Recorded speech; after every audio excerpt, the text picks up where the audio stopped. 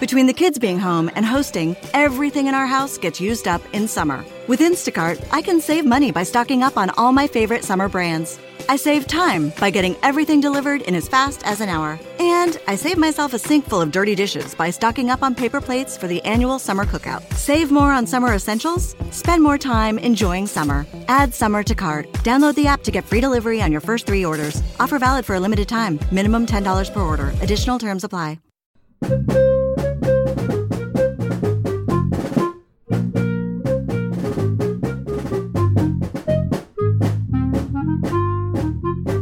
Hey everyone, welcome to The Final Four is Not on the Schedule. I'm your host Eric, alongside with expert analyst Rod. Thanks for joining us on the best MSU basketball podcast featuring in-depth recruiting, game matchup, and post-game analysis. We dive deep to give you the best tools to enjoy the Spartans and impress your friends and family. Hey everybody, it's Eric alongside Rod. Happy New Year. Hope you're having a great beginning of the new year, and if you watch the Michigan TCU game, probably most Spartan fans are pretty excited about those results. We're gonna talk about Nebraska, which comes into the Breslin Center on January 3rd as we restart the Big Ten schedule, the last 18 games before we get to the NCAA tournament. Before we start, I'd like to thank those of you who support us on a monthly donation via the Patreon, those in the Scott Skiles level, and also those at the Draymond Green level, including Michael Bosnick, Mark Reynolds, Jim L., James Benton, Doug Robinson, Dan Rankin, and Adam Wolzak, and those at the Mateen Cleaves level who donate to get a free t-shirt as well, Jason Yeager, Chad Hickey, and Brian O'Donnell. And we expect those t-shirts to go out sometime this week, we hope, once you get them back and get through the post office and all that. So thanks to everyone who supports the show. It really means a lot. If you want to be someone who can support the show, you can go to thefinalfourisnottheschedule.com/support. There you can become a one-time donor via PayPal or Venmo, or you can become a monthly donor through Patreon. All right, so let's talk about Nebraska. Nebraska was one we picked as last in the Big Ten, and I think during the Big Ten reset, we thought it's probably going to be a little bit better team, and they're not as much of a disaster as they were before last year. They're 8-6 overall this season, 1-2 in the league, but they came off a 16-point performance where they just destroyed Iowa. It wasn't even competitive in Lincoln. And then they also probably should have beaten Purdue the game before that in Lincoln as well. Against Power 5 and Big East opposition so far, they're 4-5, which not amazing, but for them it's been pretty good for under Fred Hoiberg. And the first sign they've really had any decent team here in Nebraska. They're 77th overall in KenPom, number 148 on offense, and number 41 on defense, which is a big improvement over last year's 178 finish. So in offense, they're not very good from three, only shooting barely 30%, which is 316th overall, but they're number 90 from two. They still turn the ball over a lot with a ranking 228th in turnover percentage, but they're good offensive rebounding team, which is a big improvement and change in the previous teams. They're now ranked number 93. And they don't shoot free throws very well, but they don't get there very often. And I think the biggest difference is on defense. They're much better than they've been in the past. They're 87th against twos and 130th against threes, and don't generate a lot of turnovers and aren't a great defensive rebounding team, but they are vastly improved over what we've seen the last few years in the Hoiberg era. Yeah, and they're really not fouling people as well, which is another big deal. They're not giving opponents opportunities at easy points by putting them on the line. It is the best team of the Fred Hoiberg era, and here's a kind of remarkable statement. It's been a while. It's been many years, going back to a good portion of the Tim Miles era, where we could say on January 1st, hey, at least theoretically, Nebraska has a chance at being an NCAA tournament team. We've been able to effectively rule that out for much of the last 6-7 years at least. Yeah. Can't do it right now. You recounted. They really, by all rights, should be 2-1 in the league. They had Purdue. They had they had ample opportunity to take Purdue out at home, and just couldn't get one big shot to fall. in that game. They kept getting chance after chance to take the game, and they just couldn't take it. But then you flash forward to, as you mentioned, the Iowa game the other night, and they just comprehensively beat Iowa. And that, to me, look, you gotta crawl before you can walk. And so what we have in terms of evidence right now with this team is two things. One, I think they're going to be a tough out at home because they beat Iowa at home. They had Purdue on the ropes at home. They weren't very good in Bloomington, losing to IU in a road game. But I think in Lincoln, this is not going to be a team that people enjoy playing. And it's really funny. Fred Hoiberg, to me, has been the single biggest disappointment in terms of a coaching hire that I can think of in recent years, because you're talking about a guy who did a very good job at Iowa State, then did some time in the NBA, then comes back to the college game. And I really thought, not that I thought he'd have Nebraska winning Big Ten titles, but I kind of thought, not stylistically, but in terms of where they sit in the conference hierarchy, I thought he would in short order have them kind of roughly where Rutgers is right now, where you have to take them seriously every game. They're not going to win the league most likely, but they're going to be a pain in the ass. They're going to be in the mix for a tournament bid, and they're just not going to be any fun to play. And it's been anything but that. It's been just disaster after disaster. I don't even think, I'd have to go back and look to be sure. I'm not even sure that Hoiberg has reached double digits overall in wins in a season since he's been. I mean, it's been terrible. And yet you look at this team, they're on the verge of doing that. They need 2 more wins to get there, and I think they will get those. They're a pain in the ass to play, and they're having success in exactly the opposite way that I would have figured Fred Hoiberg would have success when he got this job. You mentioned the defense is substantially improved. That's not something I would have seen coming. Offensively, they're still largely terrible. They don't shoot threes well at all. They turn the ball over way too much.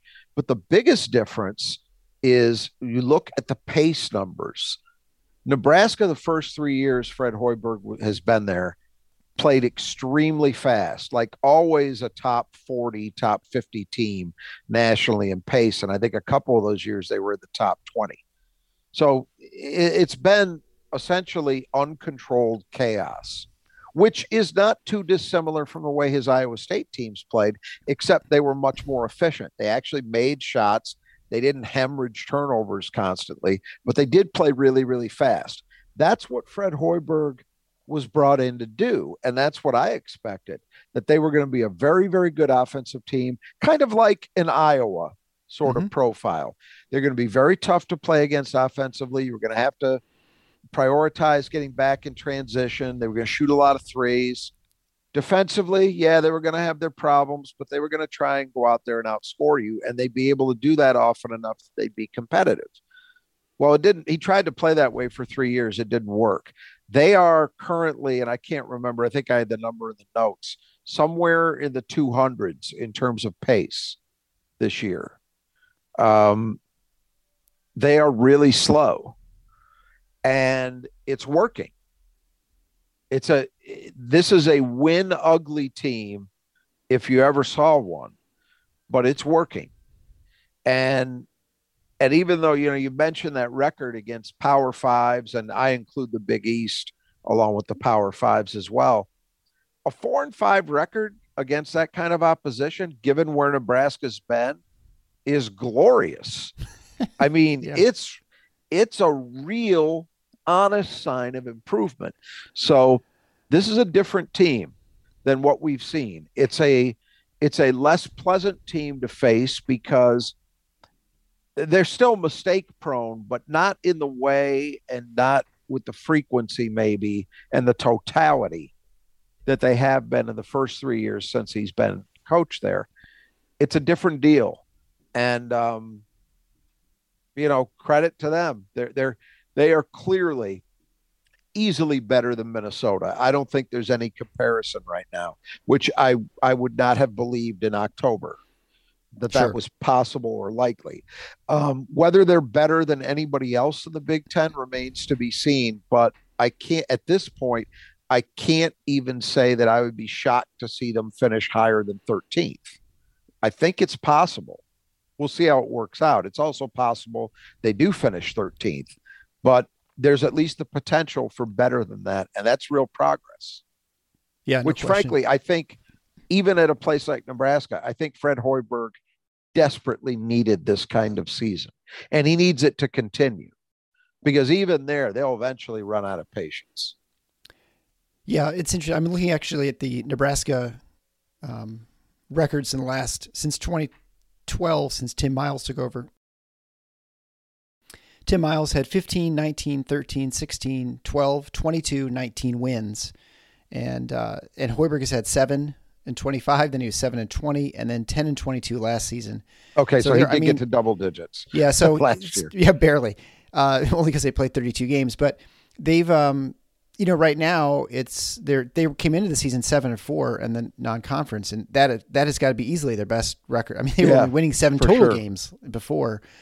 And again, give them credit because as opposed to some other years, they were actually playing, and I'm not suggesting they were playing a Michigan State style gauntlet. It wasn't that, but a lot of high major opposition, a lot. And so that is a 7 and 4 that's actually earned. No question. I mean, they're much better, and just watching them defensively, they're just a lot better than they've been in the past. And they really held Iowa in check. And now Iowa is somewhat broken team when they played them. And I don't know if Iowa is. We'll see what they turn out to be. Sometimes you just have a little funk, but they've got some problems. But Nebraska just beat them down, and it wasn't even really close. And that game was, I think, like 20 points almost the entire game. Yeah.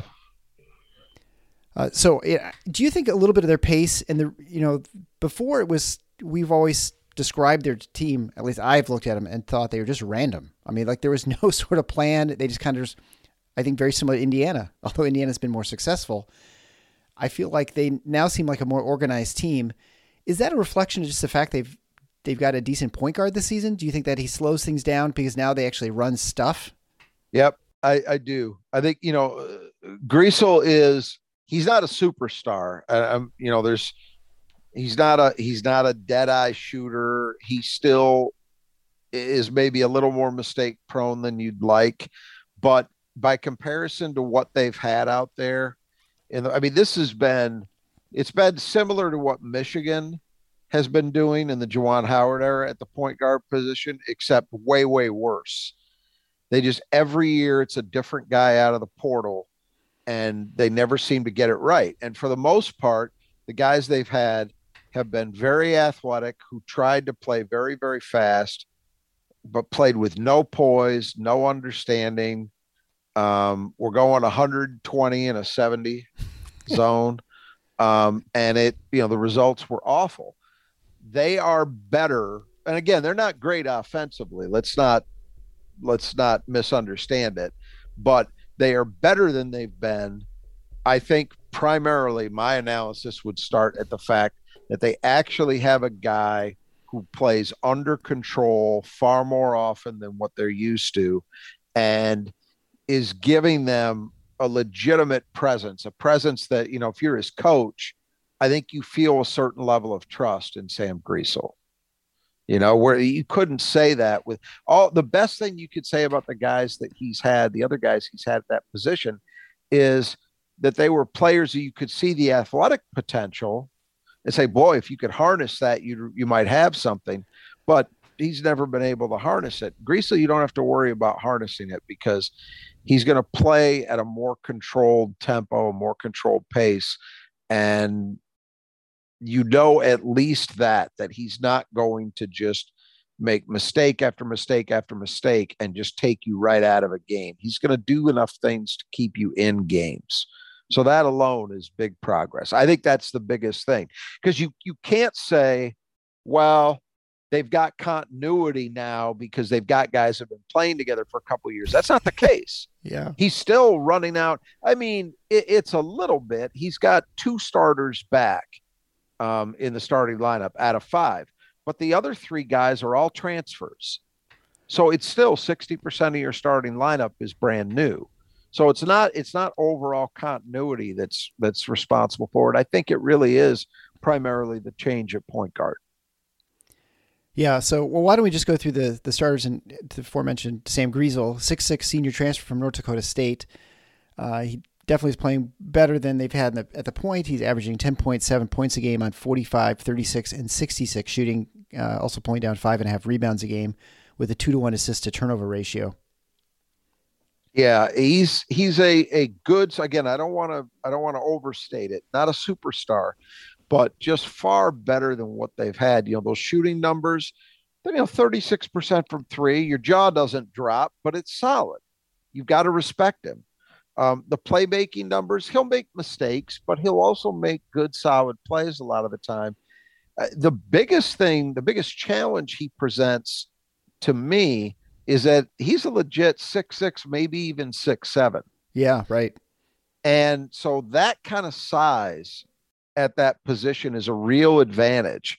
Not that Michigan State's going to do this, but if you try to apply pressure or you're trapping him, and he's got great size to see over that stuff.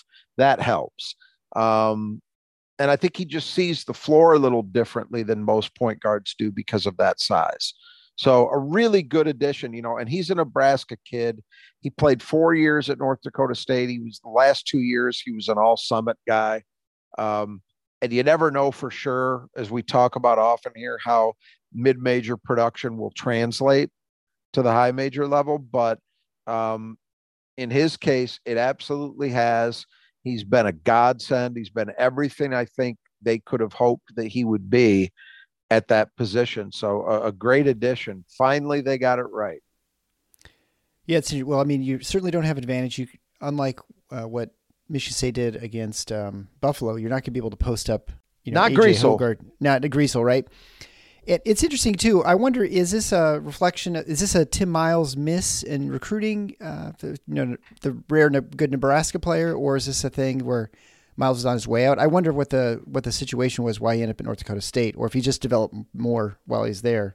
It's a funny thing, but Nebraska, I can't remember when the streak started, but they had a run of a long period of time, like maybe 5, 6, 7 years, that I think finally got snapped during the last stages of the Miles era, where they hadn't had a single Nebraska kid on their roster. The reality is that Nebraska as a state does not produce a ton of talent. Look, it's a small state, relatively speaking, population-wise to begin with. And what talent does get produced, typically, Creighton being in Omaha and having basketball tradition, they've done a pretty good job. Mm-hmm. And then oftentimes if a kid's really good, they go out of state. I'll give you an example. Chucky Hepburn, the point guard at Wisconsin, he's a Nebraska kid. Well, he's at Wisconsin. He's not at Nebraska. Right. Yeah. So I think that's been a big part of it. You could certainly say, well, boy, Tim Miles really missed the boat, but I don't know what Sam Griesel looked like in high school. So it's hard to know. I do know that he obviously matured into being a very good player during his time at North Dakota State. And look, I mean, if you want to go after coaches, you got a lot of examples of this kind of stuff where a guy who's under recruited ends up at a mid-major and blossoms, and then the big in-state school, why didn't we recruit him? But what's different about that now, in the old days, that's just a recruiting loss and you missed out. But in the modern era, this kind of thing can happen. And you see the kid come home to play for Nebraska. So Nebraska, at least, they don't get 4 years out of him, but they're getting his best years out of him, maybe. Minnesota had this happen last year, and he's still there this year. Jamison Battle, was an in-state kid that they didn't offer. He didn't have any high major offers, I don't believe. I think he went to George Washington originally, played well there, and then came back to play for Minnesota. So that's what the portal has done, and instant eligibility for transfers has done. That's what it's changed. And the dynamic is those big in-state schools will oftentimes get a chance for a redo. I mean, and I don't want to be pejorative about this. Let's be honest. Michigan State, even before the portal era, had one of these where they were able to bring Bryn Forbes back. You know, they didn't offer Bryn when he was at Lansing Sexton play with Denzel Valentine.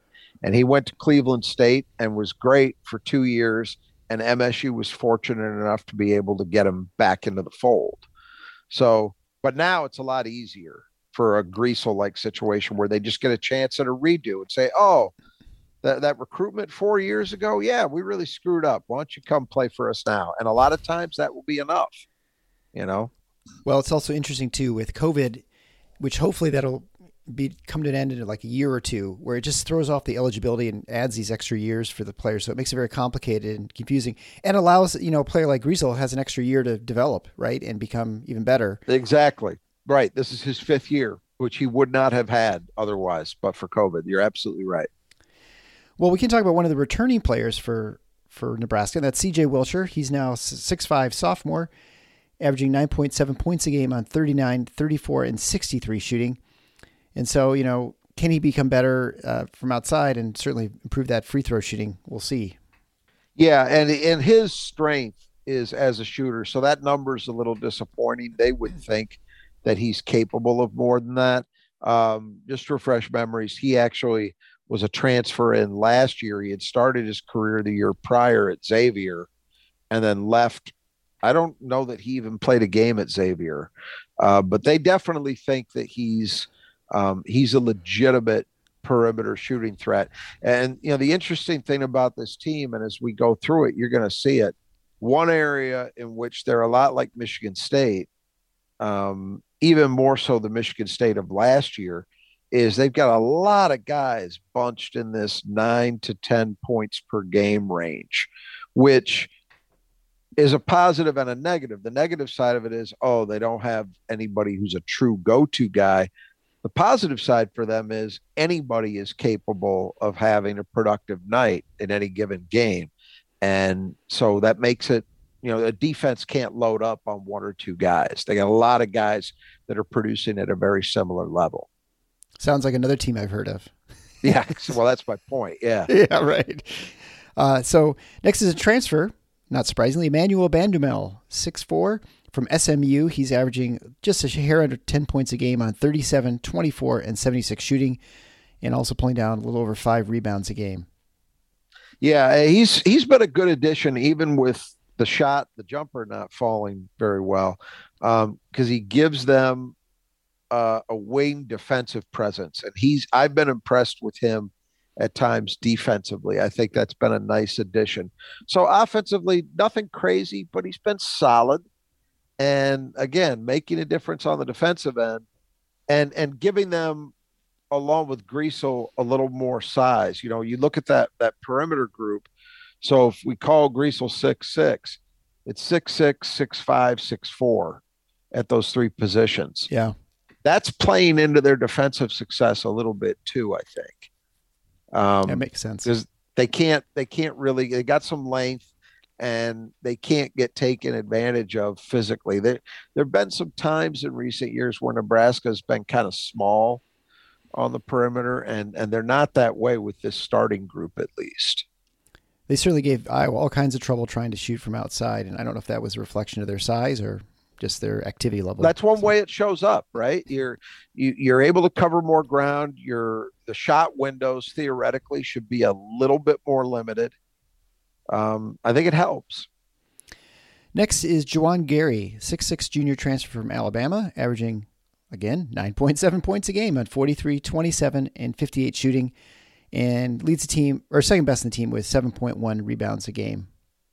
This is another guy, a good solid addition. Not a superstar, but he's given them, the 4 spot has been a sore spot for Nebraska in recent years. I don't think they've really been able to solve it recently, but this guy They hoped when they brought him in as a transfer from Alabama that he was going to be able to give them immediate help, and he has. He's helped defensively. He's an undersized guy, but big enough in the modern game to hang in there. He's done the job rebounding, and he's given them a little bit of scoring punch too. So not the ideal four-man in the sense that he's not a real stretch threat, but otherwise he's upgraded the position. Right. Any production is good for Nebraska. They didn't need it just about everywhere. So finally, the last returning starter is Derek Walker, 6'9" senior. He was originally from Tennessee, and he's a good post player. He's been better this year. He's leading the team in scoring and rebounding, averaging 13.6 points a game and 8.1 rebounds a game, shooting 66% from the floor. Terrible from the line at 55%, but doesn't really shoot a lot of free throws. Yeah, just a good player. And people may remember he gave MSU fits last year. And at the time, it seemed like, well, MSU really didn't play well. But I think as Walker he came in the COVID year, if I remember correctly, I think he became eligible in January. So he didn't play the entire year. But once he started playing, he made a difference, and he got better last year. And he's better again this season. He's a really nice player. I mean, nothing about him wows you. He's 6'9", which is pretty average size for a post player. Not a particularly gifted athlete, not a particularly skilled guy. I think he's only attempted 1 3 this year, so he's not going to stretch the defense, none of that stuff. But he knows exactly who he is. He plays within his limitations, and he does that very, very well. He's going to be a handful because he's kind of more than a guy who overpowers you, and he's certainly not an explosive athlete, but he's clever. And again, he's got a good understanding of angles, good understanding of how to use his body to create a little bit extra space to get a shot off around the rim. And he's a good finisher. He knows what a good shot is. So when you can do those things and you have certain physical gifts, which he does, he's got enough size, he's got enough strength, he's mobile enough, you could put together a pretty good season. And that's exactly what he's done. He's their best player. I mean, I think Griesel is their most important player because of the position he plays and the upgrade he's provided. But Walker is their best player. Well, so much in life, the importance is knowing what you are. I think absolutely right in all parts of facets of life. How often do we talk about guys that you look at and you say, well, why does he shoot so many threes? He's a terrible shooter. Right. And when you see guys that are able to be productive and who clearly are not doing things that are outside of their capabilities, that's a positive. Some people would choose to see that as a limitation, but it depends on how you're looking at it. And I think there's something to be said for knowing who you are and playing that way. Yeah, no question. All right, we'll move to the bench then, and we'll start with Kisai Tominaga. He is a 6'2" junior guard he's a returning player. I don't know if I think he's originally from Japan, I think. He is. Yeah. He very much so, yeah. And averaging a little over 10 points a game, 10.6 points a game on 46, 38, and 100 shooting.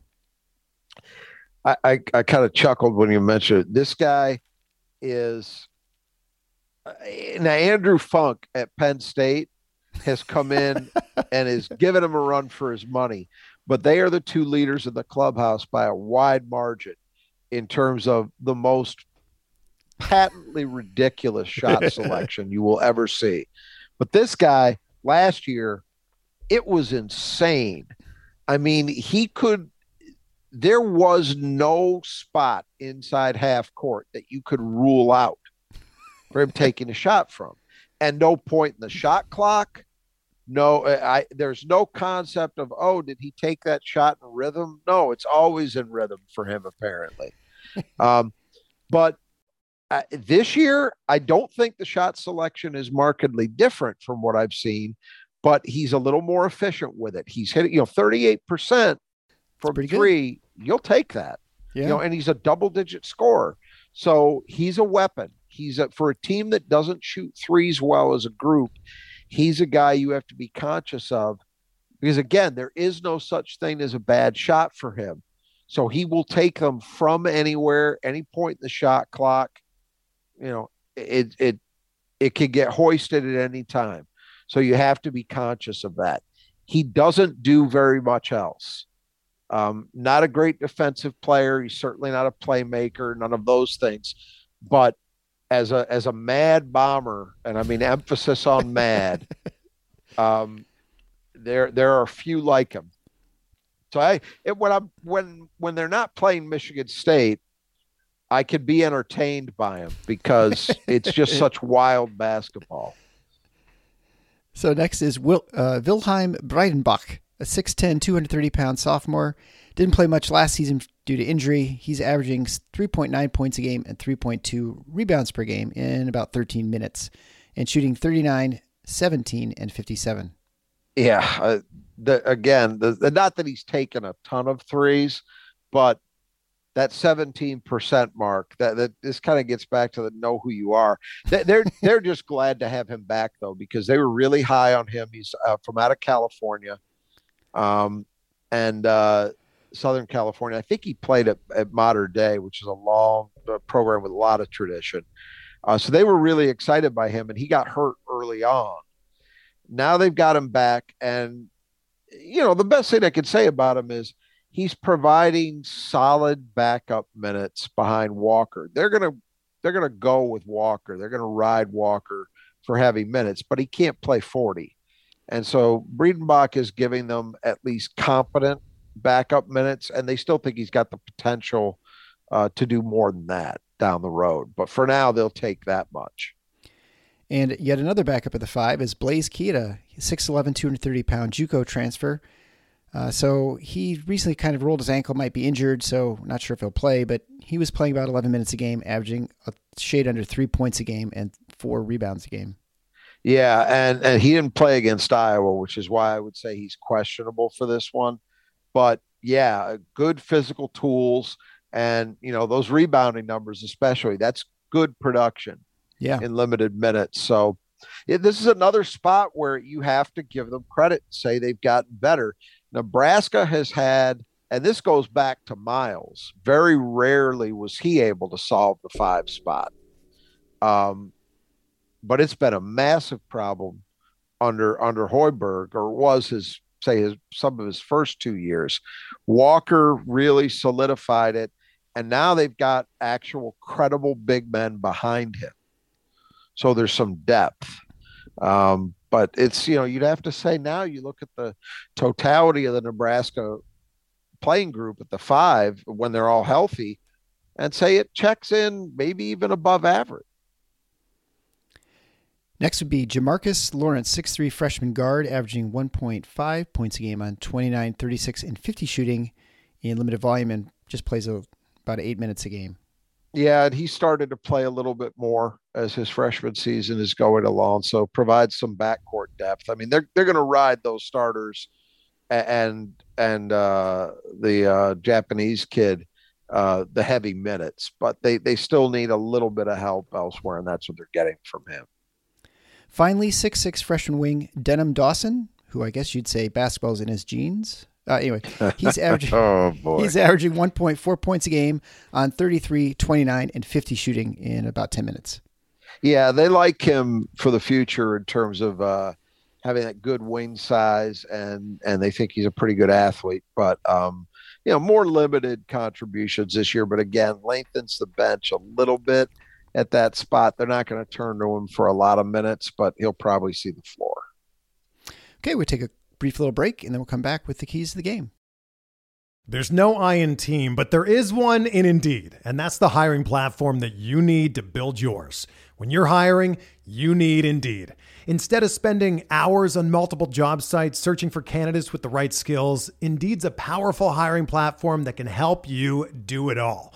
One of the things I love about Indeed is that it makes hiring all in one place so easy because Indeed does the hard work for you. They show you the candidates whose resumes on Indeed fit your description immediately after you post so you can hire faster. Join more than 3 million businesses worldwide that use Indeed to hire great talent fast. Start hiring now with a $75 sponsored job credit to upgrade your job post at Indeed.com/Blue Wire Sports. Offer good for a limited time. Claim your $75 credit now at Indeed.com/Blue Wire Sports. That's Indeed.com/Blue Wire Sports, and support the show by saying that you heard it on this podcast. Indeed.com/Blue Wire Sports. Terms and conditions apply. Need to hire? You need Indeed. So the number one key to the game is the defensive glass. Nebraska, not a great shooting team. They're a decent offensive rebounding group. And, they're not a great defensive rebounding team, but we've seen that doesn't seem to make much of a difference with Michigan State as far as ability to offensive rebound. So, I think, maybe you can almost just say rebounding in general will be kind of interesting in this game. Yeah. This is we talked about different areas where Nebraska's gotten better, but the biggest change by far this year is offensive rebounding.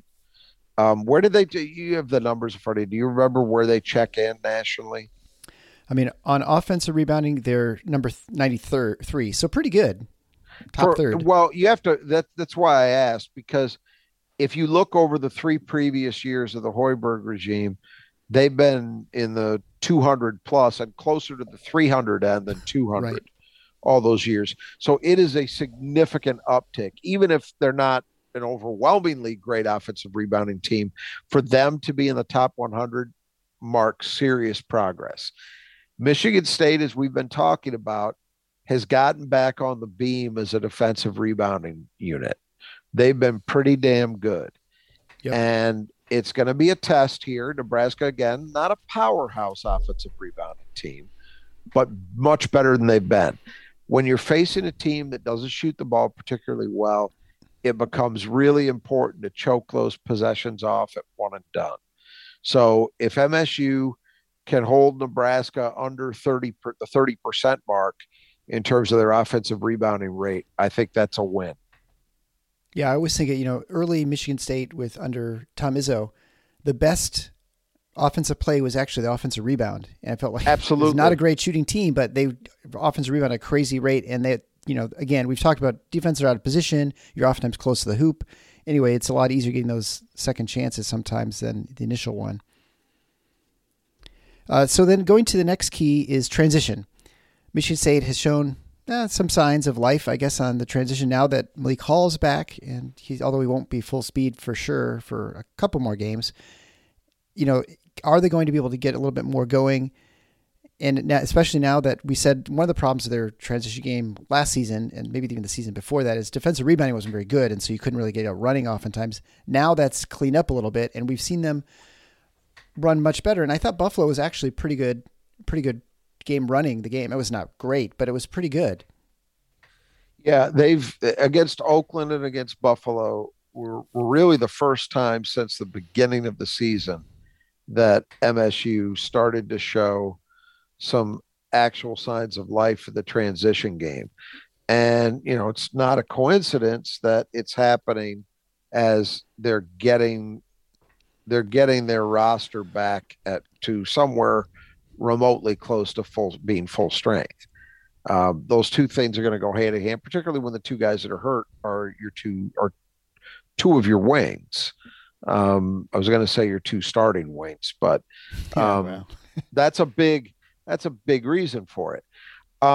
Look, Michigan State's probably not going to hang 30 fast break points on Nebraska, but I do think this, when you're talking about a much improved defensive team like Nebraska is, and one that seems to want to get this game into kind of a grinding half court kind of tempo, the number of opportunities to get out and run and get easy baskets where you're not operating at set defense, the more of that, the better, and they're not going to have, I would think they're not going to have a ton of opportunities for that, but whatever they can get would be welcome. It'll be interesting to me to see how disciplined Nebraska is. When we've seen Nebraska against Michigan State in recent years, Michigan State has usually been able to get out and run because Nebraska wanted to run. They wanted to play a free and easy game. They don't really want to do that this year. So it's going to be interesting to me to see if Michigan State can maybe force some of that to happen. Yeah, and I would say just in the Iowa game, where Iowa got work done on offense was, if not during actual fast breaks, it was, before the defense gets set. Because once Nebraska was set, they're really difficult to score on. The next key to the game will be shooting threes. So Michigan State is shooting 38% from three, which is really good. They're top 30 in the country. And they're going to need, that's one of the advantages they have, and they have to exploit Nebraska there.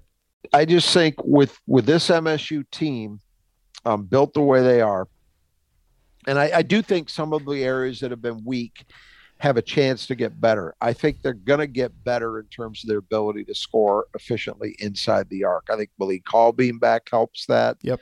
I think Jaden Aiken starting to get back to full strength helps that. Maybe the maturation of some of the younger players is going to help that. But the bottom line is this team needs to shoot the jumper well in order to be good offensively. So it's funny too, because sometimes you can have a team that is sitting where they are at like 38% from three, but there's not a lot of consistency. They'll have a game where they're in the high 40s, and then they'll have a game where they're in the high 20s, and there's it's wide variance.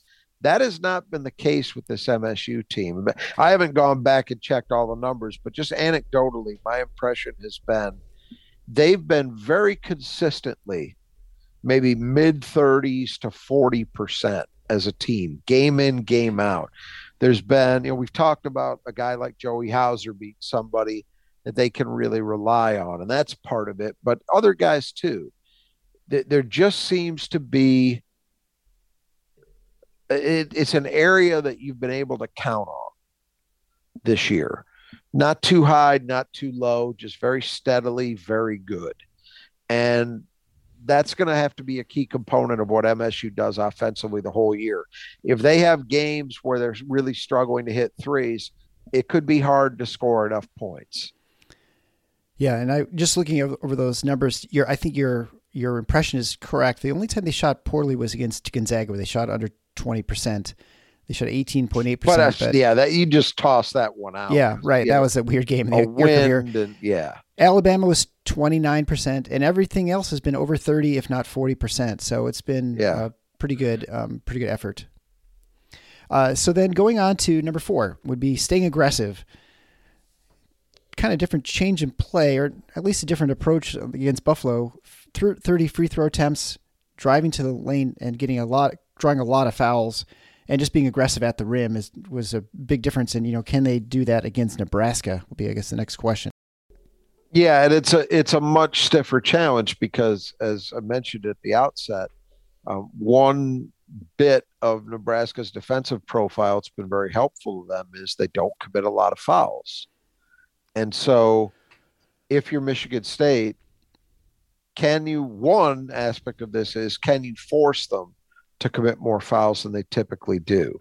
One way you do that is by being aggressive. But then another element is, if they're not fouling you, are you able to get to the basket and put the ball in the hole? Are you able to get production from being aggressive? I thought the Buffalo game was the most aggressive offensive approach across the board, meaning it wasn't just one guy, it was a lot of guys that I can recall in quite a while. And I think if they do that consistently, that's going to pay dividends, not just in getting more free throw attempts, but also in just generally improving your offensive production in an area where it needs to get better, which is scoring inside the arc. But this will be a stiff test because, again, Nebraska is built to not make those kind of mistakes, to not be fouling excessively, giving the opponent easy chances to score at the free throw line. So if Michigan State could even get, into the low to mid 20s in terms of free throw attempts in this game, that would represent, I think, a really good effort. Right. And finally, post play. Derek Walker's been the best player for Nebraska, and he's played well against Michigan State in the past. So is the post defense better this year for Michigan State with Sissoko than over Bingham? Maybe. I question, and especially now with Hall back, we'll see what happens, I guess. Marcus Bingham, to be fair to him, Marcus Bingham was a pretty good defensive player all the way around last year. He was much improved in pick and roll. He obviously gave them a shot blocking presence that Madi doesn't quite equal. But Madi is stronger. And we're going to start seeing, as we're back in league play, and it's going to be a steady diet of big, strong guys that you're seeing night after night after night, that'll get tested. And Walker is a good place to start. Walker is not a guy that gets hyped, but this is a productive player who's big enough and strong enough to do damage. It's a good test for Michigan State in this game. I don't think they have to win the matchup individually, but what you want to see and what would be a good sign is what we've seen out of Madi on a frequent enough basis that I think you could feel good about the fact that it's not fluky. He's had games where he's been matched up against true All-Americans and held his own. Yeah. The way he played against Timmy, the way he played against Oscar in the Kentucky game. He's had these moments in these kind of matchups. This one isn't on that scale, but Derek Walker is a very good player. And so what you want to see from Michigan State, again, he doesn't have to win the matchup in terms of production, but you want to make things tough on Walker to score and get him out of his comfort zone, and then do enough as an offensive player. Give him enough to think about at the other end that you're doing good work there as well, which in Madi's case means, rim running in transition when the opportunities are there, making himself available via good screen and roll action to, dive to the rim, to be a lob threat, those kind of things. Yeah, so looking at this game, it's going to be at the Breslin Center on January 3rd. It's, again, the reopening of the Big Ten season. I think in other times, if Michigan State is coming in 2-0, let's say they'd beaten Northwestern, I think you worry a little bit more about this being a potential trap game with Michigan coming up on Saturday. I think there'll be a little less of a concern with that. And, obviously, Nebraska's improved. They're not a team you can just roll the ball out and beat like they have been in the past. And I feel like they've always played Michigan State pretty tough. They tend to kind of run out of gas at the end of the game, but this is going to be a game they have to show up. Yeah, there have definitely been some games that were tighter than you want. There have been ones where they actually pulled off the upset. That hasn't happened a lot, but it has happened during the Tim Miles era. I don't think Hoiberg's got a win over Michigan State, but Tim Miles did. MSU, I think, is a 7-point favorite, which feels ballparkish about right. I'd say, anywhere from there to about 11, 12 points feels about right to me, in part because I think Nebraska is going to do everything they can to make this a low possession game. Yeah. So you're not going to get the opportunity to go up and down the floor and get a ton of shots up. They're going to use clock, and they're going to hope that their defense is stout enough that they force MSU to use clock when they've got the ball. I think the other thing that helps in terms of what you were talking about is the fact that they just took out Iowa and did so, comprehensively. Yeah. That's good enough that it'll get the teams. It should get the MSU team's attention, and I think you're right. I don't think that if MSU were to lose this game or were to struggle, I don't think it's because they didn't take Nebraska seriously. Yeah. But yeah, it's a good, and I talked about this. I alluded to it in our last podcast, the Buffalo post game. This game and the next one against Michigan, I think, are really important. They're critically important if you want to be taken seriously as any kind of Big Ten title threat. That much is for certain, because after that, you've got consecutive road games coming up in Madison and Champaign, and then you come back home to face Purdue. So that's a 3-game gauntlet that I haven't looked at the entirety of the schedule, but I would be surprised if there's a tougher 3-game sequence than that, given the nature of who you're playing and where you're playing them. So if you're Michigan State, you really need to get these games that appear a bit more easily winnable. Not to say they're easy, but by comparison, relatively speaking, they're ones that if you're serious about things, you find a way to get. So it's an important game for MSU. For Nebraska, it's important because they're just trying to build any kind of sense of continuity and confidence. And so to go on the road to East Lansing and spray an upset like that would be a huge deal for them. Sure. And as you mentioned before, this is not a team with a 0% chance of making the NCAA tournament, right? I mean, there's not 18 yet. games Yeah. and they're in the mix, and, they're not even on the bubble or anything like that, but they can put themselves there with some big wins. That's exactly it. If you look at last year, for example, and you look at the profile that a team like Rutgers had, I would say, I'd have to go back to confirm this, but my recollection is I would say Rutgers was in significantly worse shape at a similar point in the season than Nebraska is right now. Yes. They had less on their resume, positively speaking. And yet, because they play in the Big Ten, they had enough opportunities. Michigan, too. Michigan last year started the year 7-7 and managed to get to the NCAA tournament. And the way they did that was they won enough games because the Big Ten gives you enough opportunities that they were able to put themselves in that conversation and get there. Same thing for Rutgers last year.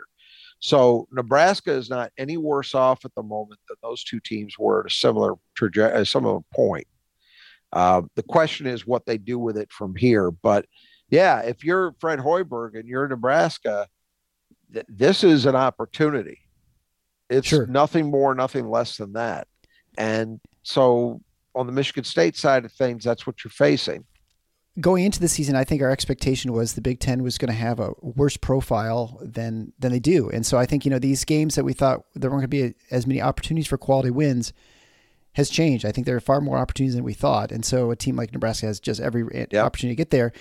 And by that token, too, looking at Michigan State, this team is not guaranteed the NCAA tournament, obviously. They have to win. And these are the games you absolutely have to win. If you have any design for the Big Ten championship, which I think this team has every reason to think they have an opportunity to win. So you just have to take care of business right now, right? Yeah, and that's what I mean. I think it's very important. First of all, it's always important to defend home court, and they've already blown one. So you don't want to blow another one at Breslin. You want to stop the bleeding at one loss. You want to be 9-1 at home when the curtain draws on the ceiling, on the season. So you start that, one at a time. You start that with this game, then you get Michigan, and then you see how things go from there. I mean, Michigan State certainly got work to do itself, and you can't just assume that these things fall into place. You got to go out and actually win these games. The thing about the number of quality wins available is a good point, though, because if you look at it, I mean, Nebraska itself is, what do we say, they're 77th in KenPom? Yeah. That's outside the usual range that you would find a tournament team in, but not massively so. Certainly in a spot where, and basically every game you play in the Big Ten except Minnesota is a chance for a quality win. Right. I mean, that's just how the league is set up. You've got one team for the moment that's sitting outside of that category, and everybody else is inside of it. So, yeah, if you're Nebraska, there's no reason to think you're out of anything at the moment. You have nothing, you should have nothing but confidence in terms of where you are, because you've largely played very well against a decently tough slate of games. And now you're into the thick of the Big Ten. The opportunities are going to be there. You just have to find a way to take advantage. Well, we'll be back after the game to talk about how Michigan State did, and we'll see you then on January 3rd. Also, I'd like to offer a plea. If you could, please go to your podcast player, leave a 5-star written review for our show. It helps other Spartan fans find our show and continues to help it grow. But until next time, the Final Four is on the schedule. Go Green.